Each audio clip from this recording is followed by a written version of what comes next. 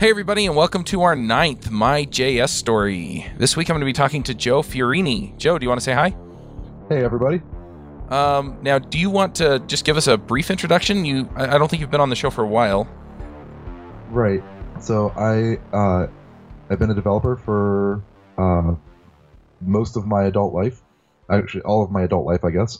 I started when I was a teenager, just playing with HTML and I guess CSS or whatever the closest thing was at the time, and then started playing with JavaScript in the late 90s, doing some basic like on-click, on-mouse over kind of stuff to change the status bar text when you hover over links. And I remember on a website, I was very proud when I had the home link, and when you hovered over it, it would say in the status bar where the heart is.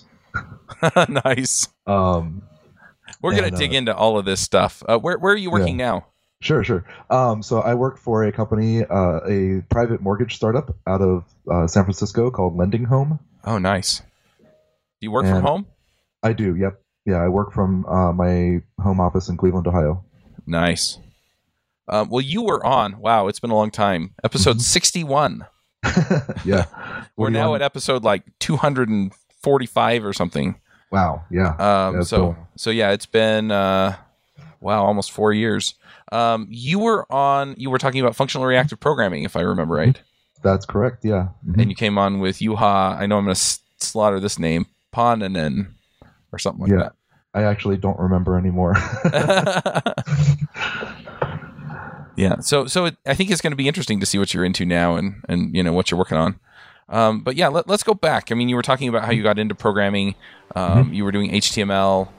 I don't remember if you said you were a teenager. Do you kind of want to tell us how you got into programming? Sure. Hey there, this is Charles Max Wood, and I just wanted to talk to you really briefly about Freelance Remote Conf. I'm putting on a conference for people who want to go freelance or who are freelance, and bringing in some of the experts from the Freelancer Show to talk to you about how to find clients, how to collect money, how to build your business, how to specialize, and much, much more.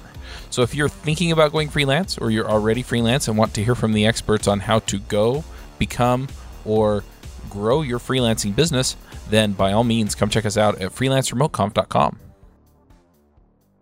I don't remember if you said you were a teenager. Do you kind of want to tell us how you got into programming? Sure. So I guess computers were always an interest of mine from as long as I can remember. And it wasn't until, I don't know, as I was getting older and started playing with computers, I started kind of copy-pasting some code from the basic help examples. My first computer was running Windows 3.1, I believe. And so it had BASIC on it, and so I started kind of playing around with that and tweaking some of the games, the Gorillas game and the Nibbles game. Mm-hmm. And but it wasn't until late high school, that I actually, my senior year, I had a teacher who was actually a full-time consultant and was teaching part-time because he just wanted to teach programming. And he said on the very first day of class, he said, we're going to not worry about the SAP curriculum for the first semester, and instead I'm going to teach you useful things like SQL Server and ASP. Not ASP.NET, just ASP. And so that semester we actually wrote a search engine that the office ended up using to search for student and classroom schedules. Oh, interesting. Yeah, it was really a neat class. I learned a whole lot. Yeah, building real software. Yeah. You don't get that in a lot of places. Right. It was definitely very, very foundational for me. Yeah, that makes sense. So you're building these web. What was it, web or was it desktop? No, it was web. It was all web based. ASP with HTML and SQL Server on the back end. And then I kind of got more into the back end from then on out, and for the next few years, and then kind of got into JavaScript more after that. So tell us that story. You're happily coding along in ASP. Mm-hmm. SQL Server is the thing, and then boom, JavaScript. Well, actually, there was a step in between there that was I started to get kind of frustrated with with Microsoft's development environment.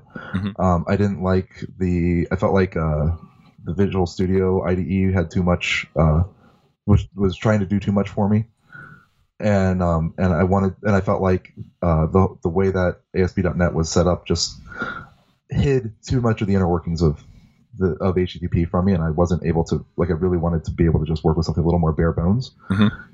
And that was around the time that Ruby on Rails started getting popular, and so I made the switch. I learned Ruby. I spent all my nights and weekends as much as I could just coding in Ruby, writing Rails apps, and doing whatever I could do to learn that.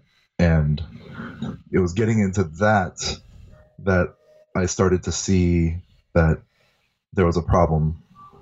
Once I got into Ruby on Rails, I started seeing that there's a problem with JavaScript, and the way that we were doing it at the time.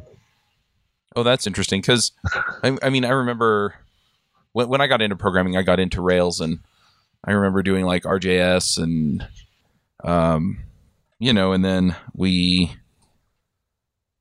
kind of moved away from that, and we're just doing jQuery in the views, and then So I'm wondering, at what stage of Rails was this? If you remember, like a version number or around what time?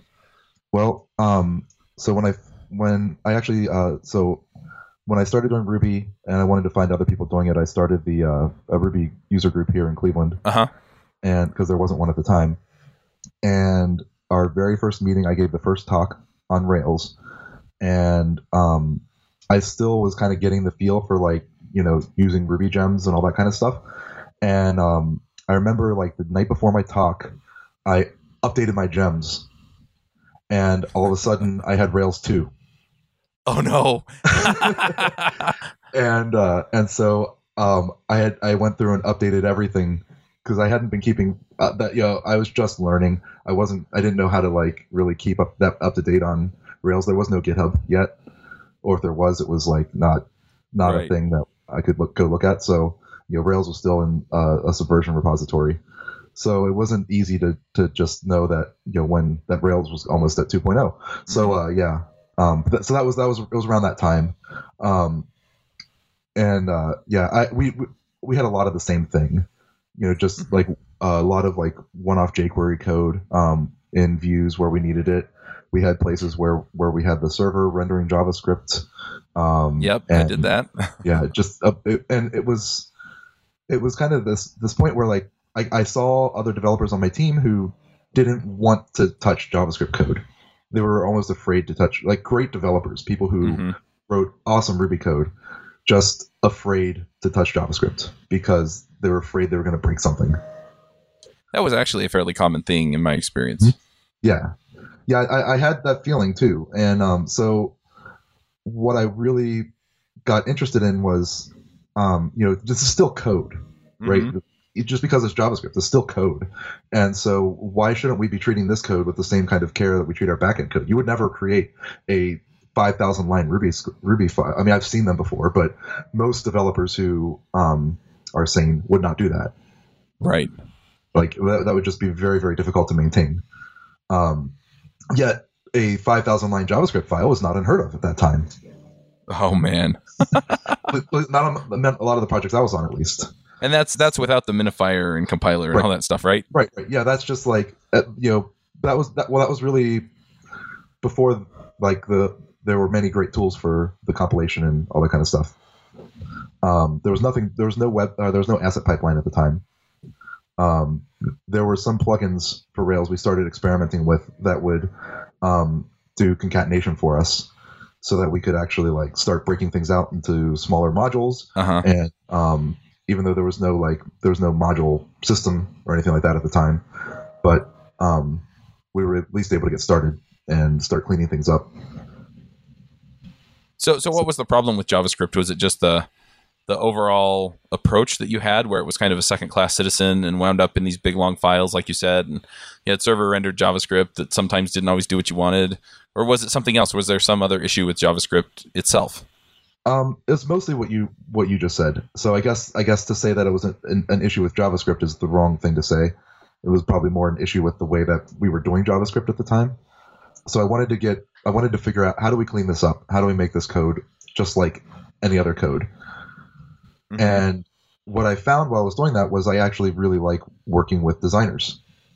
Like as I started getting more into JavaScript, I started working with designers more, and I found that I actually really liked that. I like building UIs. I like thinking about problems from a user's perspective more Mm-hmm. so than thinking about problems like how do we architect the database so that it's faster or things like that. Just didn't interest me as much. Right. So you kind of moved over to the land of JavaScript then? Yeah, I started. Wasn't I mean it took me a lot of years to get there, but I started.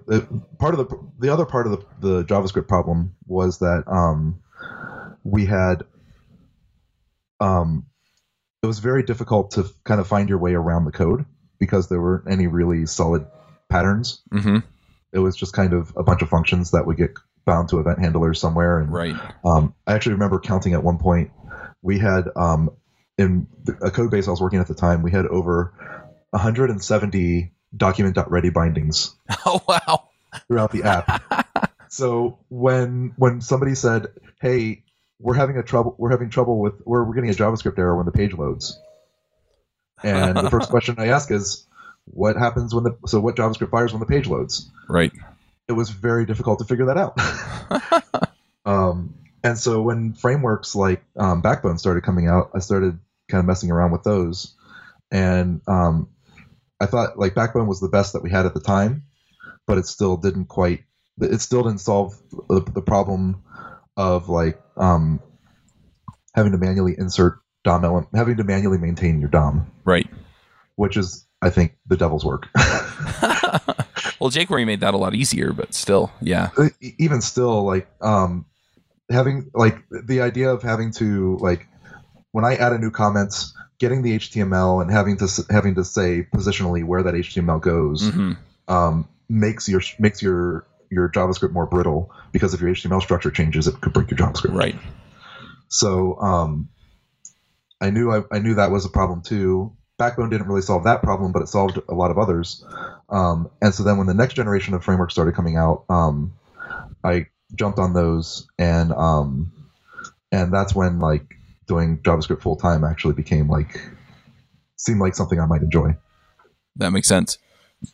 So are you going to pick a team then? Ember, Angular, React, Knockout? I've done them all. I actually have not done Knockout, but I've done Ember, Angular, and React all full time, and I can say that I definitely am like React the best. Okay. But did you kind of so you moved through all of them as they came around, became popular, had different projects there? I did a lot of Ember for a while, and I actually really liked Ember. I liked the community. I met a lot of great people there. I actually was able to contribute a bit to some of the Ember projects, and it was a great project. I really enjoyed working with it, but unfortunately, none of the developers I worked with liked it. Right. They found it very hard to learn, and so I started playing with Angular, and that seemed easier for people to learn, but I felt like the way that Angular makes it very easy to abuse the scope.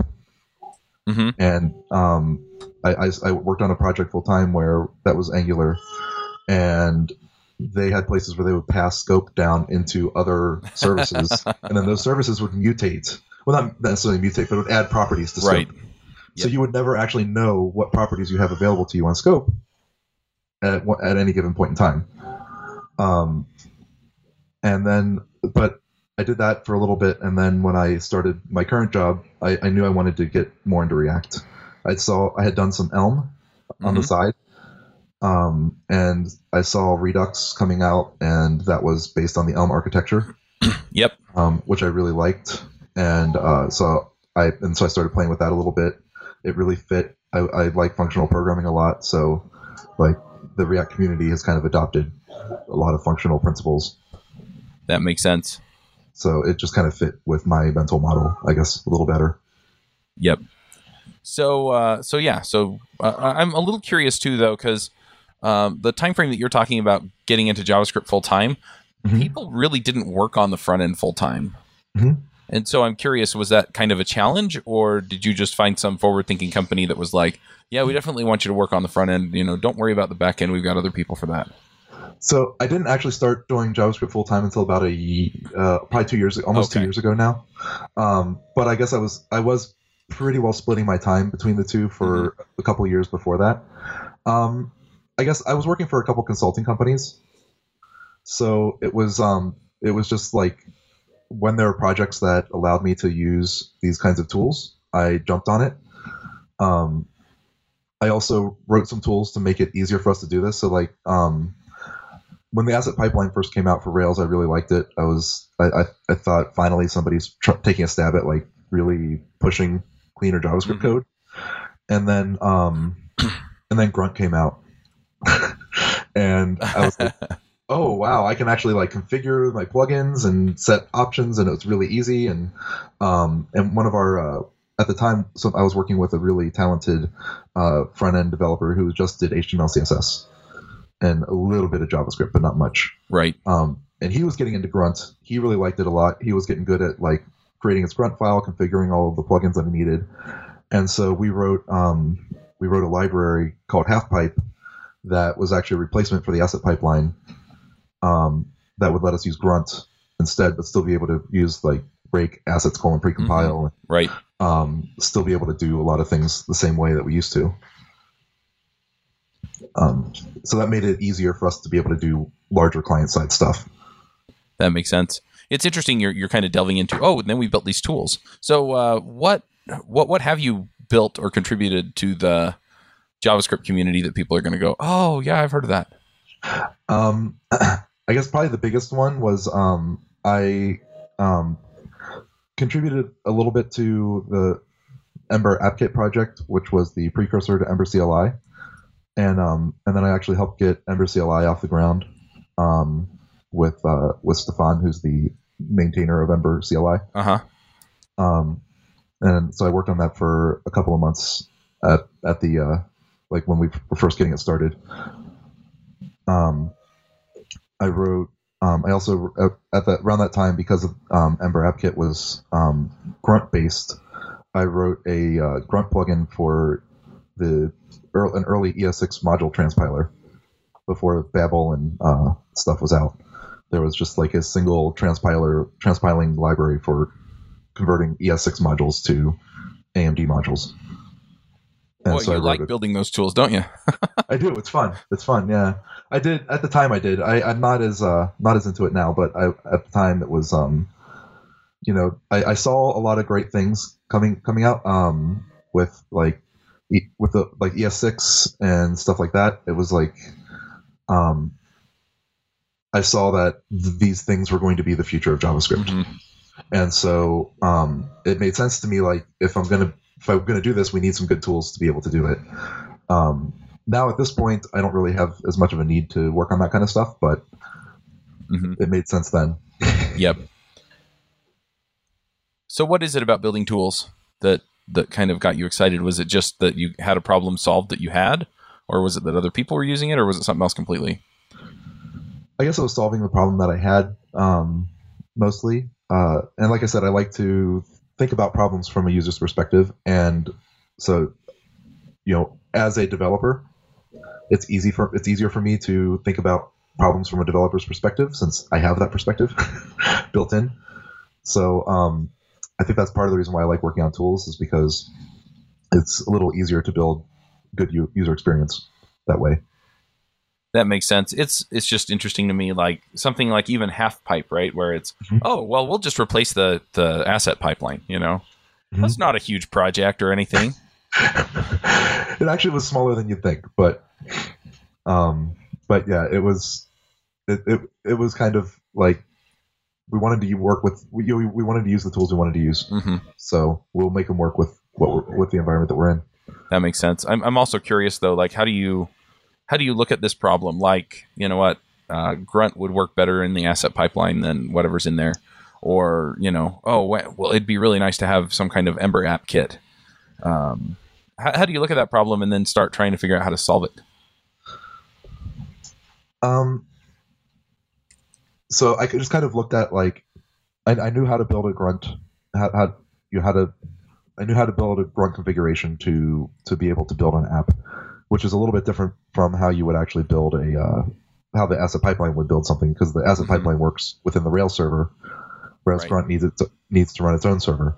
So I kind of looked at like, what is it that the asset pipeline does?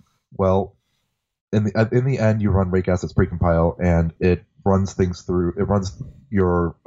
It actually looks at the file extensions and runs them through a library called Tilt, which runs it through a bunch of template processors, which then you end up with a pure JavaScript file in the end that gets put into public assets. Mm-hmm. So then I was like, okay, so I need a grunt configuration that will write to public assets. Step one. So we got that, and then I was like, okay, now we need. So the asset pipeline does, by default, it just does like some basic. It does some concatenation, and it does some minification, and it does fingerprinting. So I need to do those. I need grunt plugins that do those three things. Okay. And so I got those. Actually, I don't know if we ever ended up getting the fingerprinting in there, but we had the other two, the concatenation and minification for sure. Mm-hmm. So, we get that set up. So it's basically like, what does the asset pipeline do? What can I do in Grunt that's similar? Or how can I do those similar things with Grunt plugins? And then get that configuration set up. Gotcha. And that was most of the work right there. That's really interesting. So what are you working on now? You said that you don't do as much tools development. So what are you doing? Which is funny because actually one of my recent big projects at work was writing a tool, but I work for a private mortgage startup, and I am currently working on the consumer mortgage lending team. So we do business loans for like companies that do a lot of fix and flips, and we also do. Right now, in I believe 5 states, we do. I could be wrong on that, but I think it's 5 now. We do standard consumer loans. Okay. Mortgages, and so I've been working on that team, kind of building the experiences for users to either like get their rate, get like a rate quote, or to actually manage their mortgage in the process between when you actually like. Start the process and when you close. And so being able to like update your rate and select a new product, stuff like that. Right. And it's all built. All the work that I do is in React and Redux. Oh, cool. It is. We do have Rails on the back end. So there's kind of it's not really a single page app, but it's a lot of. There's some server rendered Rails, and then there's a conglomeration of single page apps, I guess. Right. Depending what part of the site you're in. Yeah, that's usually mostly what I build. I'm doing it with Angular, but yeah, same kind of thing. Yeah. It server renders kind of the base HTML, and then all the UI kind of bolts on top of it with Angular, and then you move to a different part of the app, and it server renders that. Mm-hmm. All right. Well, I think that's all the questions that we have. I sent them to you earlier, and I think we're done with that. So let's go ahead. Hey, everybody. This is Charles Max Wood. I just wanted to talk to you really briefly about JS Remote Conf. We just picked speakers. Things are looking really good, and we're really excited to cover a broad range of topics for JavaScript developers. So if you're looking to learn things about Node.js, about becoming a better developer, about deployment, about mobile development, and much more about JavaScript, then come check us out at jsremoteconf.com. You can also find it by going to devchat.tv/conferences and then picking the conference you want. We have last year's recordings there. We have this year's conference coming up, so make sure you get your ticket, and we'll see you there. Yeah, I think we're done with that. So let's go ahead and do some picks. Okay. Do you have some picks for us? Sure. So I guess my main pick is actually not software related, but more hardware related. is 3D printing. I want to get into that. Yeah, it's a lot of fun. I got a 3D printer about a year ago, and I really enjoy it. So I guess my pick is actually the Prusa i3 Make 2 printer, and the Prusa 3D Hangout community on Slack that I've been a part of, where there's a lot of awesome people kind of helping out and talking about different 3D printing techniques and stuff like that. How do you spell that? Prusa. Prusa. Okay, sounds good. And then my JavaScript related pick would definitely have to be Elm, the programming language Elm. Yep, Elm is pretty cool. We've done a couple of episodes on it, so yeah, it's pretty neat. All right, well, I'm going to jump in with a pick or two myself. The first pick I have is Game of War, and I blame my sister-in-law. She got me playing it over the holidays, and yeah, I've been upgrading buildings like crazy. So, what platform is that on? It's a mobile app. I think you can play it on Facebook as well. But is it like a massive multiplayer sim kind of thing? Yeah. So you build a city and you build an army and you go collect resources and you have to fight other people for the resources sometimes. And then you have an alliance and your alliance fights other alliances and the alliances are all part of a kingdom and the kingdoms fight each other. Yeah, and it's interesting. I haven't done much fighting yet. I've mostly just been growing. But yeah, that's cool. I might have to check that one out. Yeah, the other one that I've been playing a lot of lately is Clash of Clans, and I've been playing that one for a while, but I really enjoy it as well. So I'll go ahead and mention those. Neither of them have anything to do with JavaScript unless they're written in JavaScript. But probably not. So if people want to follow you on Twitter or see what you're up to these days, what do they do?